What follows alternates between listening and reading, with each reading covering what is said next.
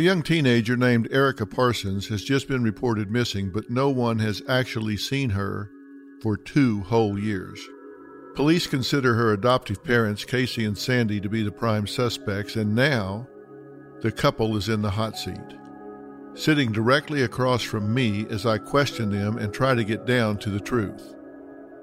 You see, this missing girl is at the center of a web of alleged lies these two have gotten away with up until a few weeks prior, when their son finally went to police and said that Erica had been missing not for a few days, but for years, and that his parents were the ones who had, in fact, killed her.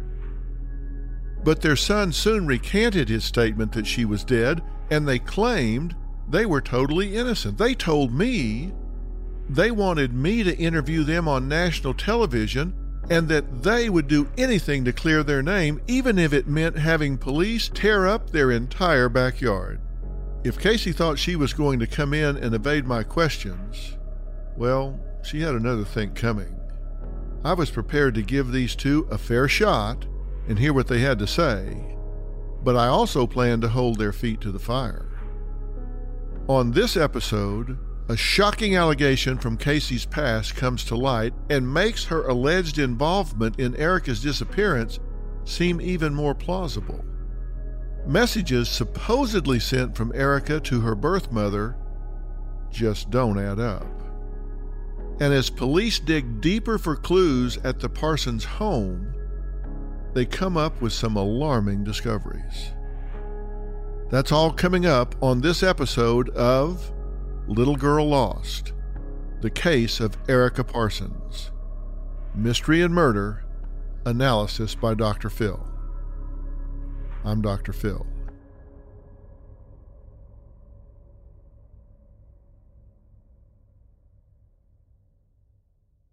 My Vessi Stormburst low top and weekend sneakers empower my summer adventures. Now, I went to New York last week because I had to do a press tour, and I was prepared to embrace the summer season to its fullest, no matter what it threw my way weather-wise. And I'd been going from interview to interview, like seriously 15, 20 during the day, and then I went to a dinner with clients. I knew that in the middle of that dinner, I had to do one more really key interview. And in order to do it, I had to leave the middle of that dinner and that noisy restaurant for about 10 or 15 minutes. And sure enough, I got to the door to step outside where it was quiet, and it was raining cats and dogs. But I had on my Vessi Stormburst, so I was able to go through all of that water on the sidewalk across the street to get into my car so I could do the interview in the quiet. You want to stay prepared. Join us now and let us make this summer one for the books. Seize the sun-kissed days and thrilling escapades at Vessi.com/mystery for shoes that masterfully combine waterproof protection with urban elegance. Start your journey with Vessi and get an automatic 15% off your first order at checkout. The first page of a book never tells the full story. And those news alerts and headlines, like the ones we get on our phones, don't even scratch the surface of what the story is really all about. Stories are like people, multi-layered and complex.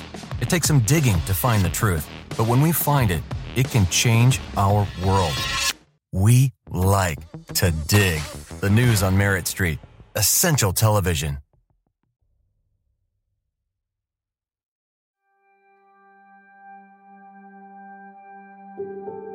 When the Parsons sat down to interview with me, keep in mind that this story was hot off the press. It had just become a nationwide case. So I was the first person after police that was speaking to this couple and uncovering details in real time. The skeletons were already tumbling out of Casey's closet. She told me she had never been in any legal trouble except for a speeding ticket. However, her claim of being as pure as the driven snow turned out to be a far cry from the truth. Family members were already contradicting her claims that Erica was safe and sound with her grandmother and calling her a liar. Erica's birth mother, Carolyn, had refuted the very existence of this woman, and certainly Erica's own mother would know if this Irene, aka Nan Goodman, was real. My goal was to get to the bottom of all this. I showed the Parsons the statement Carolyn had posted on her Facebook page. She said, "I am the birth mother, and she has no family in Asheville, and I nor her dad have no clue where she is, and we love her and want to find her and know she is safe." This poor woman has got to be feeling just a tidal wave of betrayal and confusion. Here she thought she had done a good deed. Keep in mind, she didn't just drop her daughter off with strangers or on a stoop somewhere. These were relatives she thought she could trust. And now she's hearing that her daughter was last seen with a woman she knows nothing about.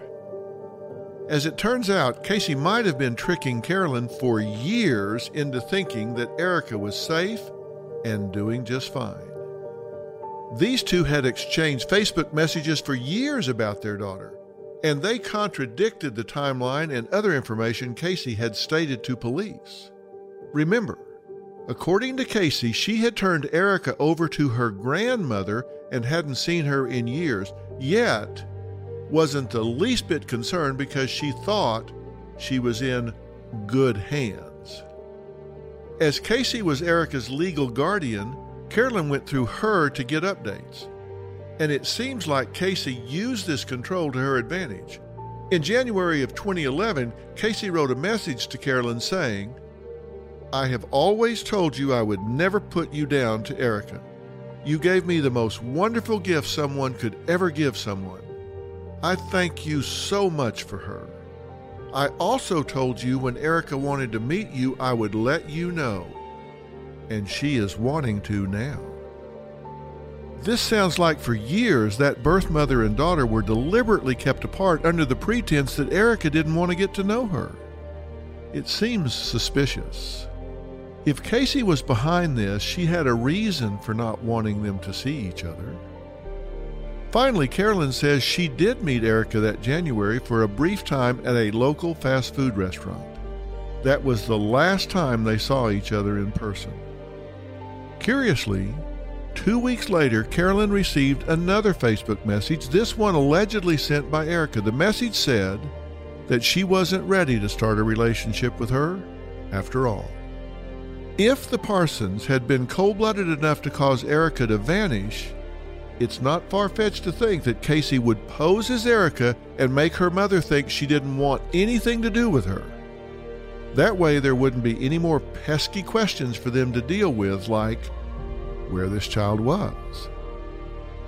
Here's where the communication between these two mothers starts getting suspicious. In a Facebook message to Carolyn in March of 2013, Casey shared that Erica was taking driver's ed and that she was away for the weekend but would soon return. In another message, she said that they had all recently taken a family picture that she'd soon send along. And that's not all. Other messages came to light, some of which were supposedly sent by Erica herself under Casey's Facebook account. In these messages sent to her biological mother, Erica seems like a happy, well-adjusted young teen that is very happy living with the Parsons and loves them. This trail of correspondence sets off alarm bells. Notice that there's no mention of this Nan character and Erica's stay with her, yet Casey's giving other supposed updates of Erica's current life. Perhaps Casey didn't mention Nan because she knew she couldn't lie to someone about a relative they knew didn't exist. Police also found it curious that Casey, who seemed to conduct a lot of communication on Facebook, was never friends with Nan on the social media site. It was even more perplexing that Nan didn't seem to have her own page.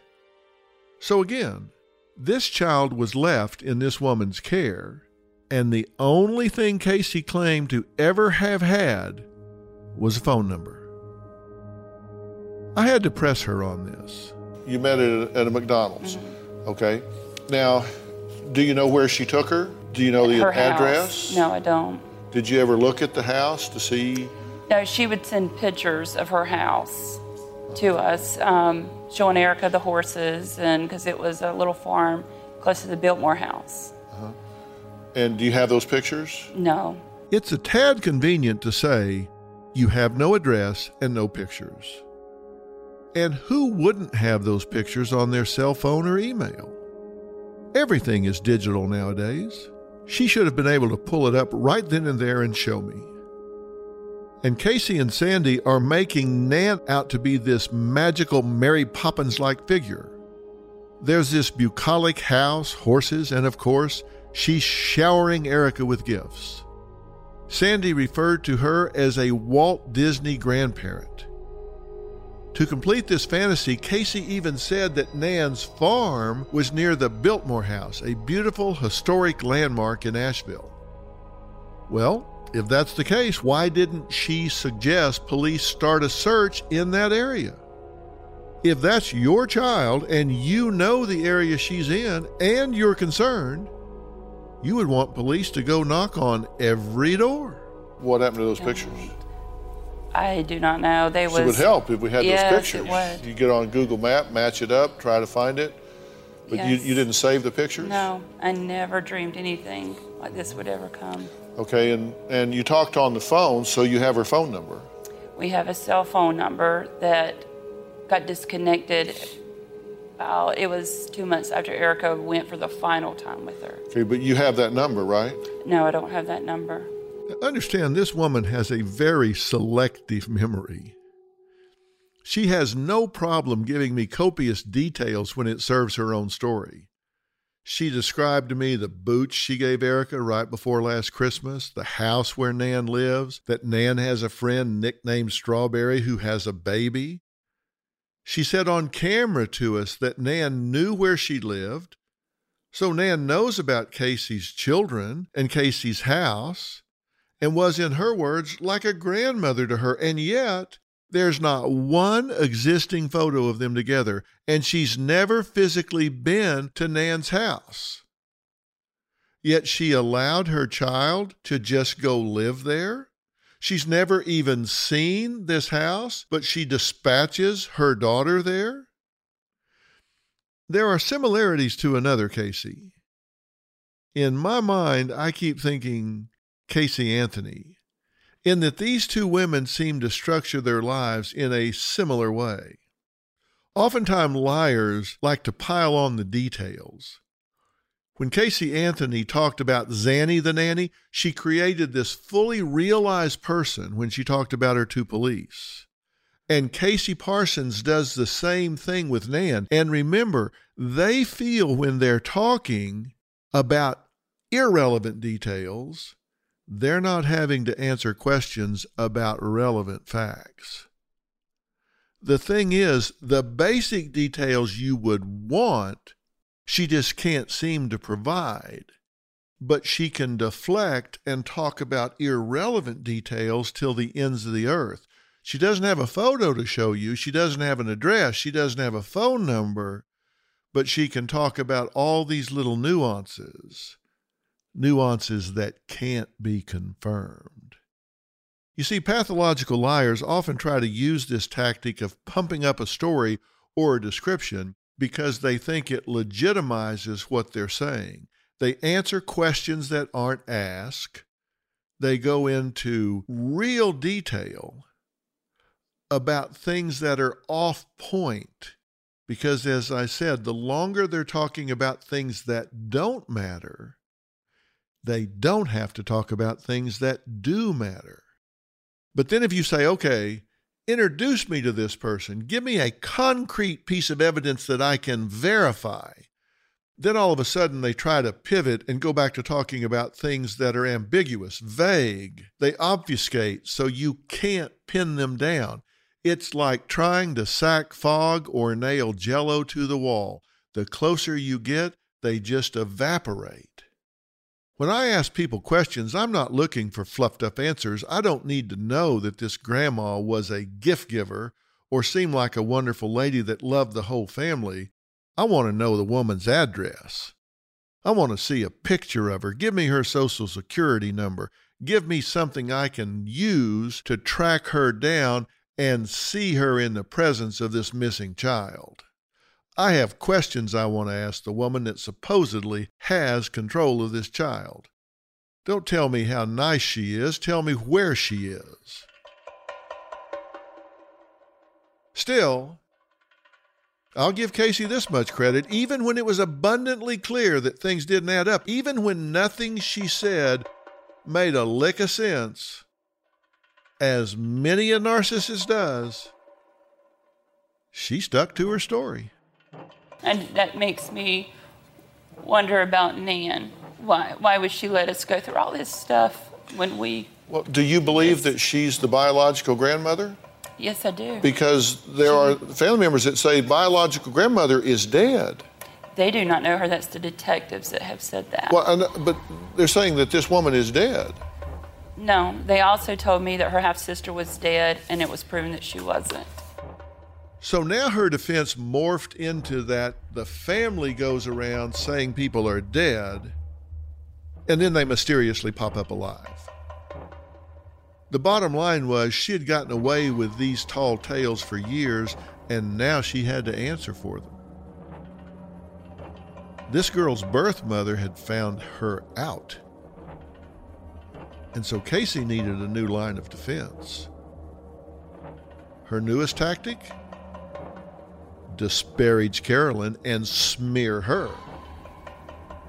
The Parsons were now indicating that Carolyn was the one who had introduced this Nan character into their lives, and that she was the one who had wanted them to contact this so-called grandmother. Now, talk about flipping the script, talk about redirecting blame. This was allegedly Casey's way of saying, don't look at me. I never would have met this woman if it weren't for Carolyn. But the past catches up to people, and this wasn't the first time Casey had been accused of a heinous crime. A woman was about to reveal to me a disturbing allegation against Casey. She claimed that back in 2002, she had hired Casey for $10,000 to act as a surrogate, and that in return, Casey had attempted to steal and sell her unborn child. Now, against this backdrop, you just cannot make this stuff up, even though it seems like something out of a soap opera. Obviously, this story painted a far different picture of the seemingly meek and vulnerable woman sitting before me. I gave Casey the chance to explain herself.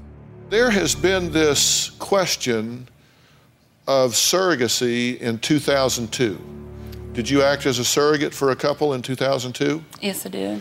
And was it a good delivery and baby was fine? The delivery was good, yes. Okay, but there was controversy and drama surrounding that, correct? Mainly with my sister, again, causing the most controversy. Same one? Same one. Okay, and what did she say? She called the intended parent and told them that I was trying to sell their baby. Okay, so she calls and says, you're having the baby, but you're going to try to sell it. Yes. Did you tell them that you had a miscarriage? No, she wanted me to abort the baby because they had done selection, and I don't know, he dropped the sample on the floor and they was unable to complete that, and she thought it would be a girl. So they wanted me to abort when I came out with a positive pregnancy test, because they wanted a boy, and I wouldn't do it. Who wanted you to abort? The intended mother. The intended mother wanted you to abort the baby? Yeah. Because the story that your sister told was that you told this couple you had miscarried because you intended to keep the baby and sell it. Yeah, that's what she had told. That's what I'm saying. Yeah, Robin said that, my sister. I did not say that. Well, according to our local affiliate, WSOC in Charlotte, they have seen a letter from an attorney written to you, Casey. The letter allegedly states, Casey Parsons made an agreement to be a surrogate with a couple from another state. The couple's attorney said that they had learned that Parsons had told the couple that she had lost her baby to a miscarriage, and that wasn't true. The attorney said that they had evidence that Parsons was shopping their unborn child, trying to find other prospective parents who would pay for the child. And the attorney told the Parsons that the FBI had been notified and that they could be prosecuted for kidnapping if they tried to keep the child. The child was turned over to the couple and is now 11 years old, and in a letter back to the couple, Casey Parsons apologized and said she did not intend to hurt them. Now that's in the letter that the affiliate has shared with us. 32 weeks of pregnancy, I refused to give her the baby because I did not know. That's the only reason she agreed to take the baby at 32 weeks of pregnancy was because I had an ultrasound and found out it was a boy. That was the only reason. If it had come out to be a girl, we would have had the baby. She would not have took it. Were you trying to sell this baby? No, we had a baby crib. Trying to broker this baby? Were you talking to other couples? No, we had a baby crib and a car seat and lots of clothes already prepared to bring this baby home. You understand from a law enforcement standpoint, if they've never met y'all, don't know you, your own son calls and says, they've murdered my sister and buried in her backyard. Your sister says, hell, she tried to sell one baby one time before. Now this one's missing to Nan, who nobody can find. And so they're going, man, this just has a stench to the whole thing, which is why I'm glad you're here to tell your side of this. Yeah. But you understand from their point of view, if you were watching this on television, oh, yes. you'd go, exactly. It looks fishy to me. Oh, yes, exactly. Yes. So, she concedes that this whole wild story doesn't pass muster. And yet she can't defend herself in any clear, linear way. You heard me try to connect the dots with her. It was as if I had to explain to her why she was under the microscope now, and how this allegation of kidnapping from her past was only adding fuel to the fire. Casey's response to this woman's serious claims seemed like an attempt to vilify her in retaliation. Take a listen to what this anonymous woman has to say about Casey, because she has, well, a quite different take on what transpired. The woman who hired Casey as a surrogate joins us now. Again, she did not want to reveal her identity.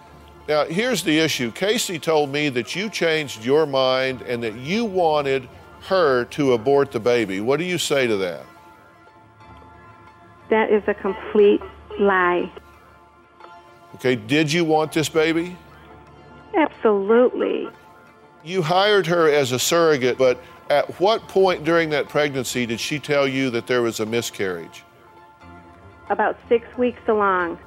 How long before she ever confirmed to you that in fact there was not a miscarriage and this baby was still alive? About 6 weeks before our child was born. It was not until I was on this website.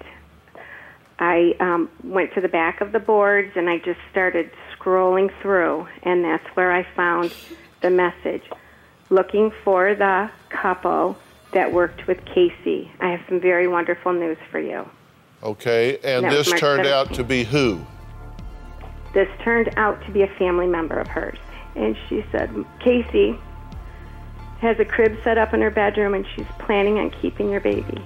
All right, why do you think she told you about the miscarriage? Because she wanted to make money. So you believe that she was going to broker that baby to another couple? There's not a doubt in my mind. I am afraid of what this woman is capable of. But you ultimately did, at some point, you physically got the child, and the child is with you today, correct? Absolutely, from day one, yes. Right, from day one. This was a harrowing experience for this woman. She told me that Casey had sent her nasty emails and then cut off all contact. She caused her agonizing pain and worry. If this alleged kidnapping claim was true, it tells us that Casey isn't scared of telling horrific lies. She will do the unthinkable to get her way until she is backed into a corner by the law. She sees people as commodities. She's allegedly willing to scam a couple out of getting their child if it means she can make a profit. It doesn't matter if she's ruining lives. She's motivated only to help herself. And yet it was intriguing that while she was being interviewed by me, the only thing she admits she might have done wrong was to leave Erica in the care of Nan. The only thing I have done wrong is to let my daughter live with her biological grandmother, and I thought that was fine. I just want Dr. Field just to please help me get the word out to Erica that it'll be okay if she calls. It solves every problem. It proves that I didn't kill Erica. Let's analyze her behavior for a minute. Let's look at things in terms of how she responds when she feels cornered. The first move, she attempts to victimize herself and play the poor me card, when in fact, she's very calculating. We even have footage of her from when I interviewed her weeping over photos of Erica. Crocodile tears, in my opinion. A hallmark sign of narcissism is to act like you're above reproach and that everyone around you is to blame. While just speaking with me, she blamed an entire group of others, including the woman who had accused her of attempting a surrogacy kidnapping. Her relatives, her husband Sandy's relatives, Grandma Nan, who, suffice it to say, in my opinion, is totally fictitious. She's even blaming the child, Erica, as she said she wanted her to know that it's okay to call. It would solve every problem.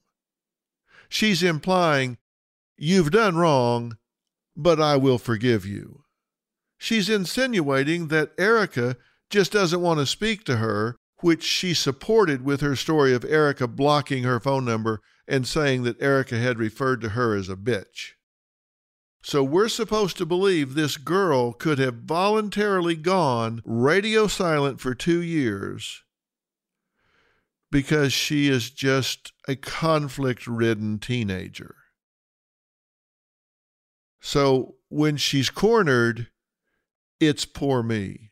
I'm the victim here, not others. Me. I'm the victim here. Why are you looking at me? You should be looking at all of these other people. Even though I'm the one that's responsible for this child, I'm the guardian. I'm the one that's charged with protecting and providing for this child that I just dropped off 2 years earlier. I'm the victim here. While we flashed photos of this missing girl, I made a public plea to the millions of people watching that if anyone had any information as to her whereabouts, to please come forward. Meanwhile, it was becoming clearer by the minute that the people who had the most to reveal were sitting right next to me.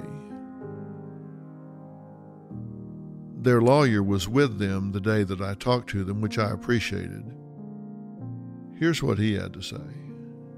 Well, certainly to find the little girl is what we're all looking for. But at the same time, when they came to me, they were being interrogated, they were being accused of criminal offenses, and people have asked me, are they suspects? And my question is, suspects for what? We don't know what's happened. So from a criminal aspect, before I let them talk to anybody, I said, talking to the public is typically not a good idea. But if you're honest with me and you have no criminal involvement at all, then, if you want to do this, if you want to tell your side, then go ahead. Mm-hmm. And do you feel like they've told their side here today? They've told their side. I'm not saying that there's certainly a hole in it. The person they think is Nan evidently does not exist according to law enforcement. So you look at the way things progressed, that this Nan came in and knew all about their lives, all about their children before they'd ever met them. It makes it look very suspicious. And then after Erica goes and stays with them, suddenly we can't get in touch with her anymore.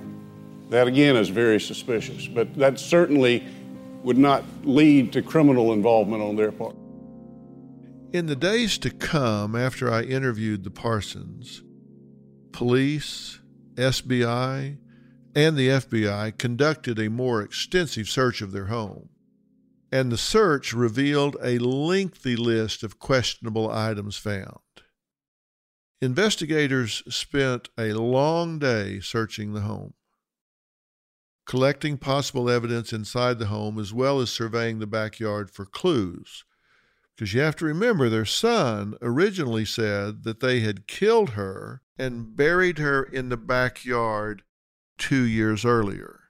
Now, he recanted that, but that was his initial allegation. They seized pictures, computers, cell phones, and letters between family members. There were fragments of drywall that appeared to be cut and removed from a closet with red stains. Investigators sent samples of these floorboards to a lab to be tested for blood. They also seized 2 large knives wrapped in shrink wrap. Bizarrely, there was also a bag of John Benet Ramsey magazines found.